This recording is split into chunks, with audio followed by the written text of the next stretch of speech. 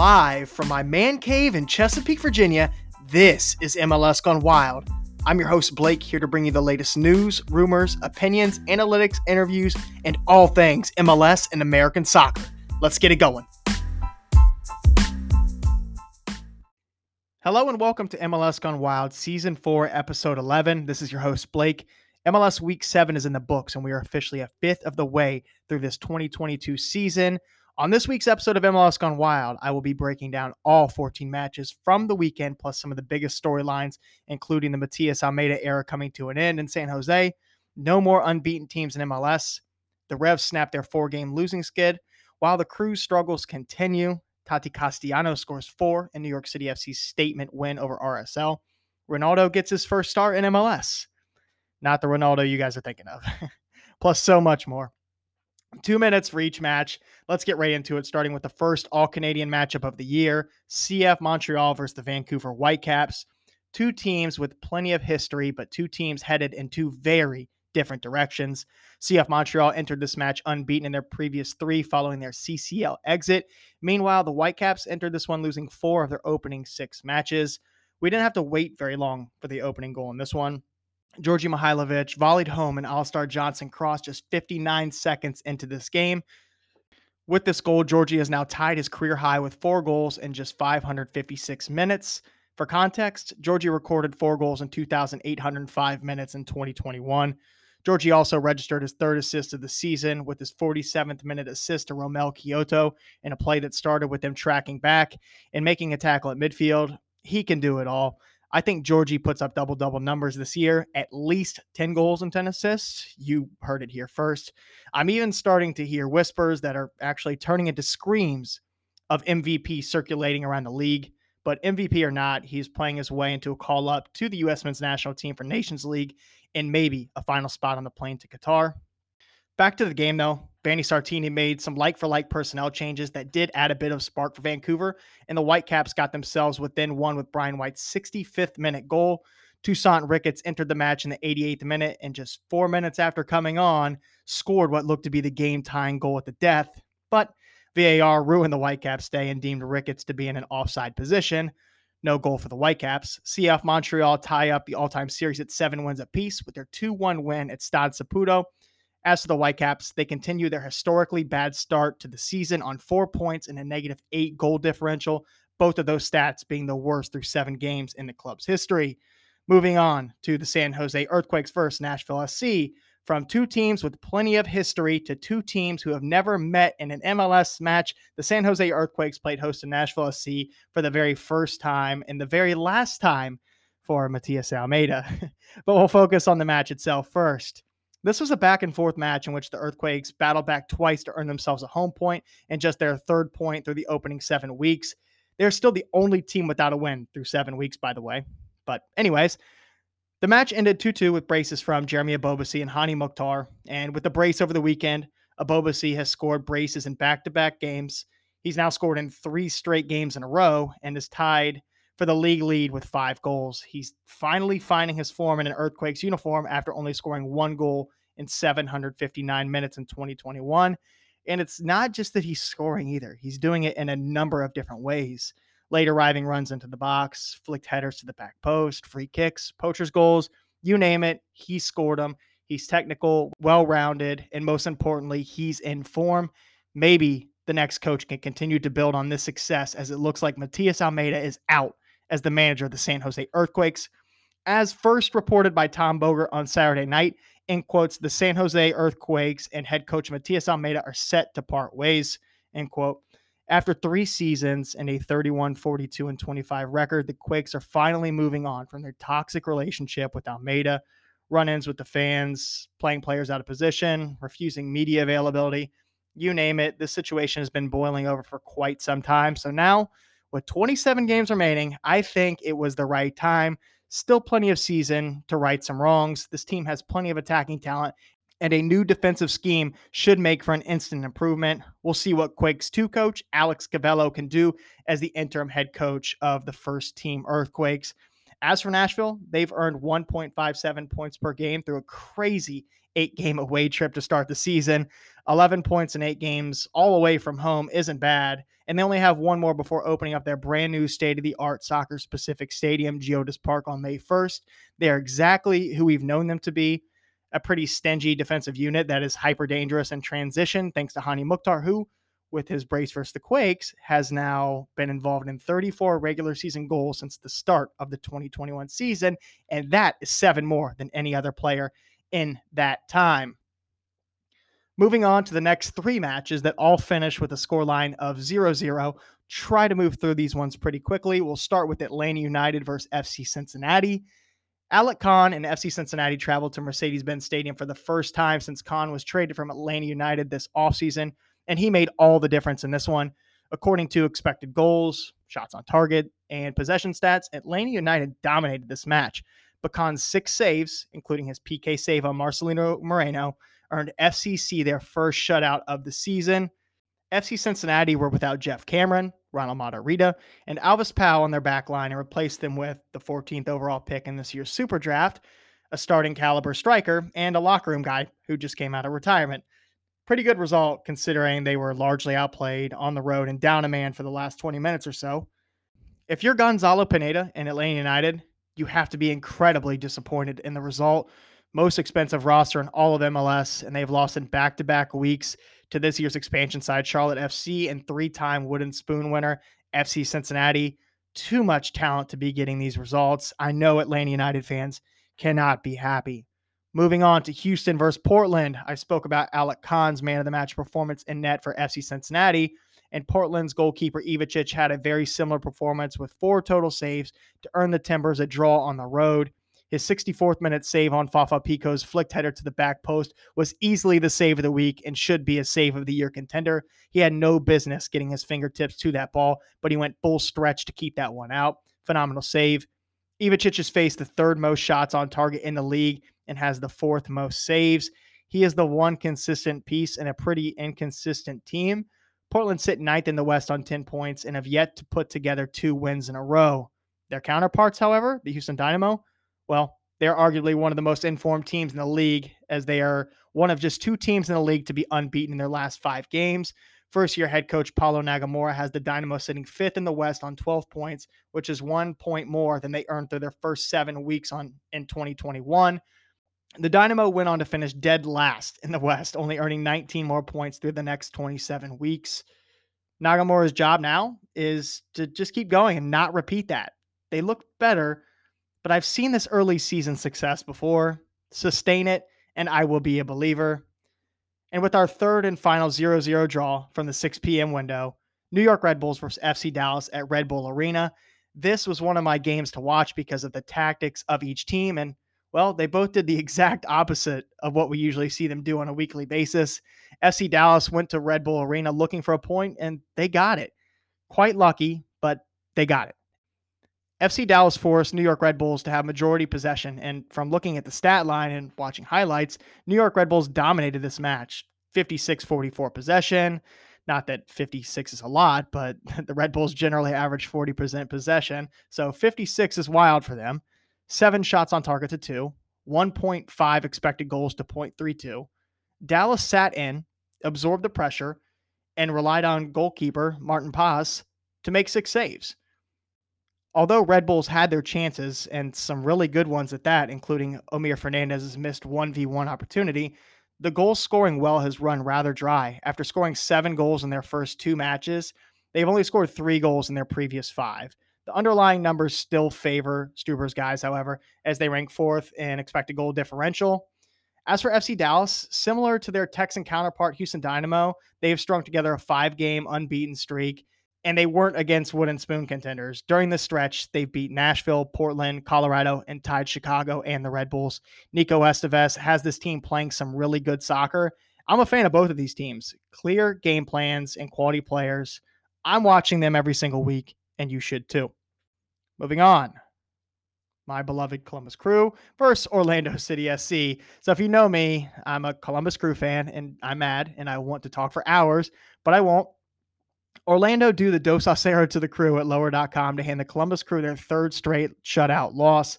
Set piece defending is once again an issue. The Crew seem to fall asleep, whether it be on the initial ball in or recycled set piece play. It's unacceptable at this point. I have to use two hands to count the amount of set piece or recycled set piece goals the Crew have conceded. I'll give credit where credit is due, though, and say Ercan Kara's goal was wonderfully worked team effort, quick, one-touch passing in and around the 18, all initiated by Facundo Torres, checking to the top of the D, pulling Pedro Santos off the back line, and filling that space with two attackers.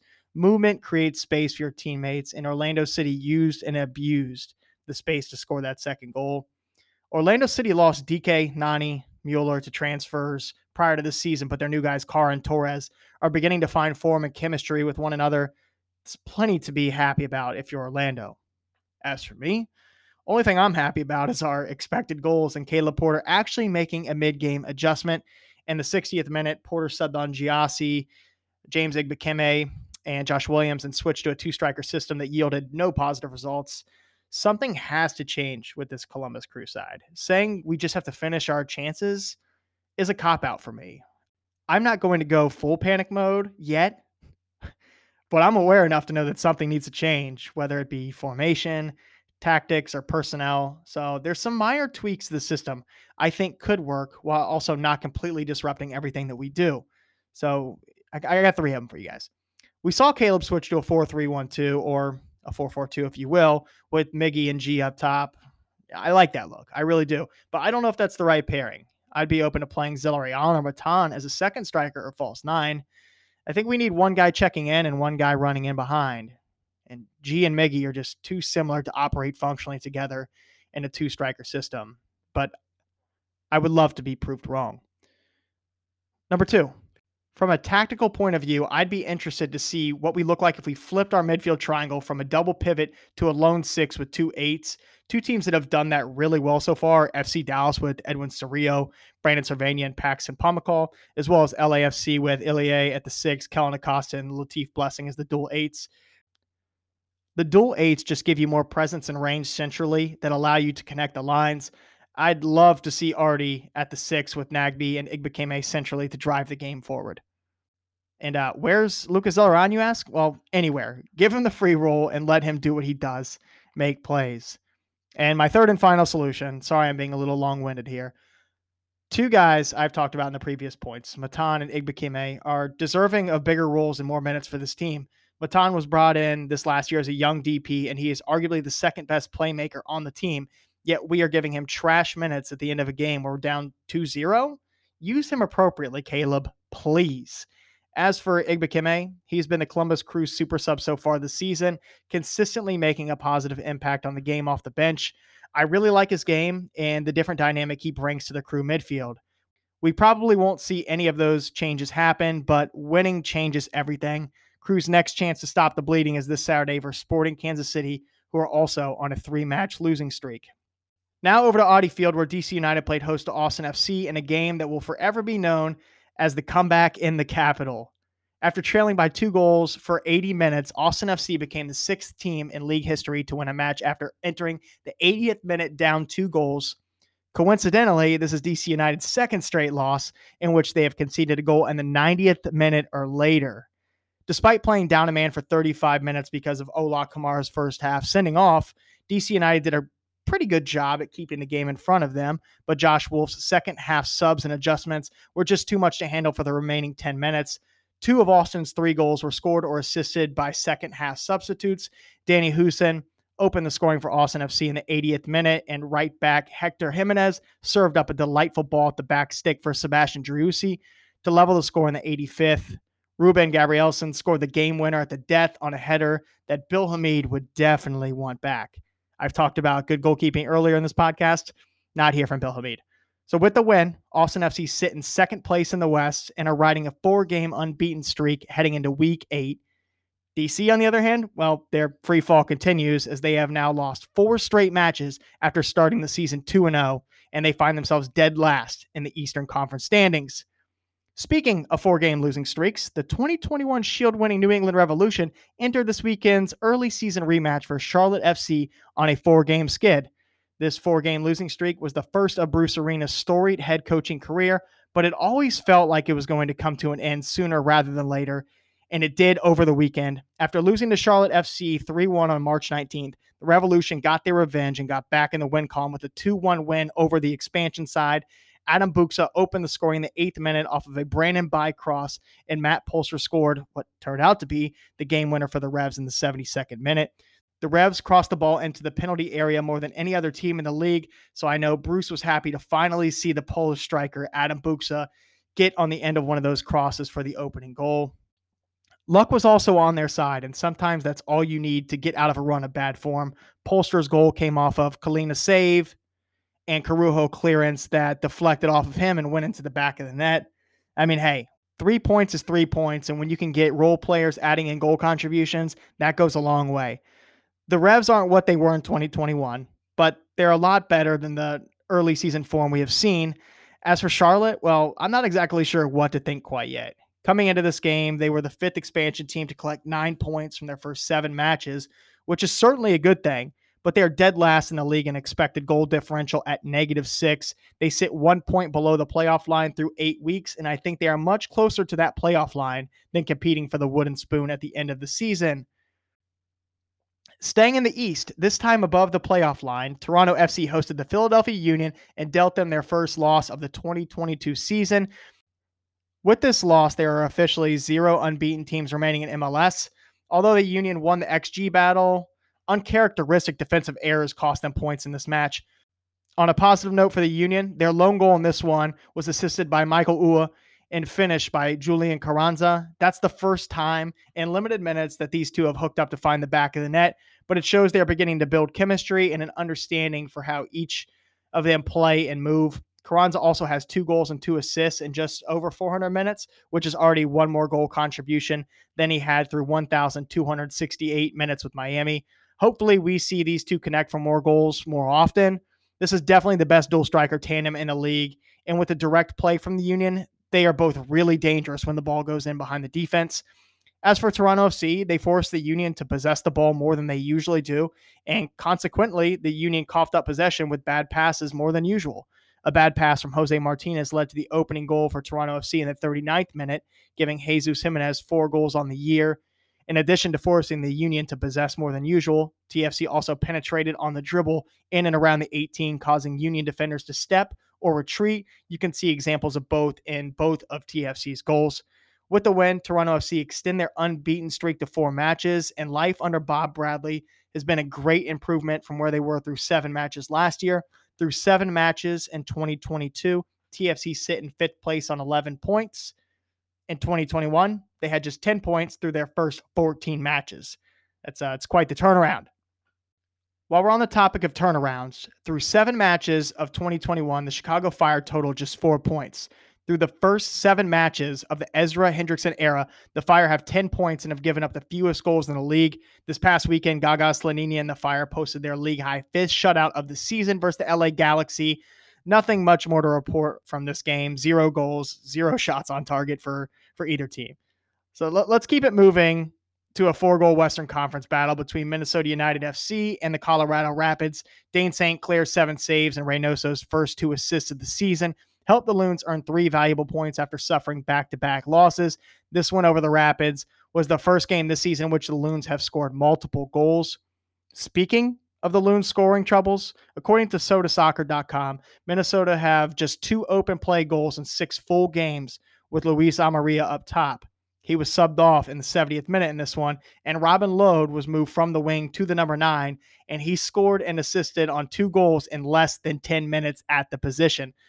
Phenomenal move from Loons head coach Adrian Heath there. A successful Loons season heavily weighs on Reynoso and Lode contributing goals, and this is a step in the right direction for a team just 1 season removed from a trip to the Western Conference Finals. To end the Saturday slate of games, DeAndre Yedlin and Inter Miami beat a heavily rotated Seattle Sounders team to earn their 2nd straight win. Not only was it their 2nd straight win, it was their 2nd straight win without Gonzalo Higuain. No Higuain, no problem. Yedlin recorded the game-winning assist against his boyhood club on his first return to Seattle in 8 years. Talk about an incredible homecoming. The 12-game Saturday slate is now finished. I could sum up Sunday in one word: goals, 10 of them, and just 2 games to be exact. Let's start in the Bronx. New York City FC rotated just one player from midweek CCL, and they made a statement in this one, beating RSL 6-0. The scoreline was the largest margin of victory and defeat in both clubs' histories. Totti stole the show in this one as he went from 0 MLS goals in his first 5 MLS matches of 2022 to 4 goals in one match and just 1 goal back of the lead in the Golden Boot race. Thiago added the other 2 goals in this one for the defending MLS Cup champs. This team looked like a team that was pissed off after being bounced from CCL, and they dominated every aspect of this match. It was one of the most lopsided matches I've ever seen. New York City FC are back, folks. I mean, they never really left. CCL just puts teams through at the beginning part of the season. As for RSL, well, they have a good body of work to still hang their hats on, earning wins against Seattle, New England, and Nashville, while taking a point from Houston, Colorado, and Toronto. That's enough to have them above the playoff line through 8 matches. Their 12 points through 8 matches is 2 points more than they had at this point last season. My final takeaway from this one is New York City FC have done a phenomenal job filling DP in under 2022 initiative positions. RSL have not. Good news for RSL, though. They have plenty of room for roster flexibility to improve the roster come the summer. Also, did you guys know Totti isn't a DP? What? I guess I know nothing. Anyways, last but not least, LAFC defeated Sporting Kansas City by a 3-1 margin and regained the top spot in the Supporters Shield race through 7 weeks. They are tied for most goals in the league and have scored 3 or more goals in 4 of their 7 matches. Their expected goal differential is the best in the league at plus 7.9. Statistically, first-year head coach Steve Cherundolo has this LAFC team playing the best soccer in the league. And honestly, the eye test backs it up. Sporting Kansas City, on the other hand, they're going in the opposite direction. They have now lost 3 straight in 6 of their first 8 matches of 2022. I was concerned about Sporting Kansas City before the season because 55 goal contributions from Russell and Shallowy in 2021 was going to be really hard to replicate. Through 8 weeks, they've combined 2 goals. I'm still concerned. Still very concerned. SKC, like I said earlier, play the Crew this weekend to see which team will stop the bleeding first. I hope it's the Crew. Please. Wow. I think that was all 14 matches under 30 minutes. I can be rather long-winded at times, so I'm actually quite proud of that. Anyways, listeners, thanks for tuning in to my MLS Week 7 recap. There's a lot of work that goes into watching games, highlights, and preparing for the episode, so please subscribe, rate, and review the podcast wherever you are listening. If you found the link on Twitter, hit that retweet button to tell a friend. We have midweek U.S. Open Cup matches starting Tuesday and a full slate of games over the weekend. Remember to support local soccer and support small podcasts. I'll talk to you guys soon. Peace.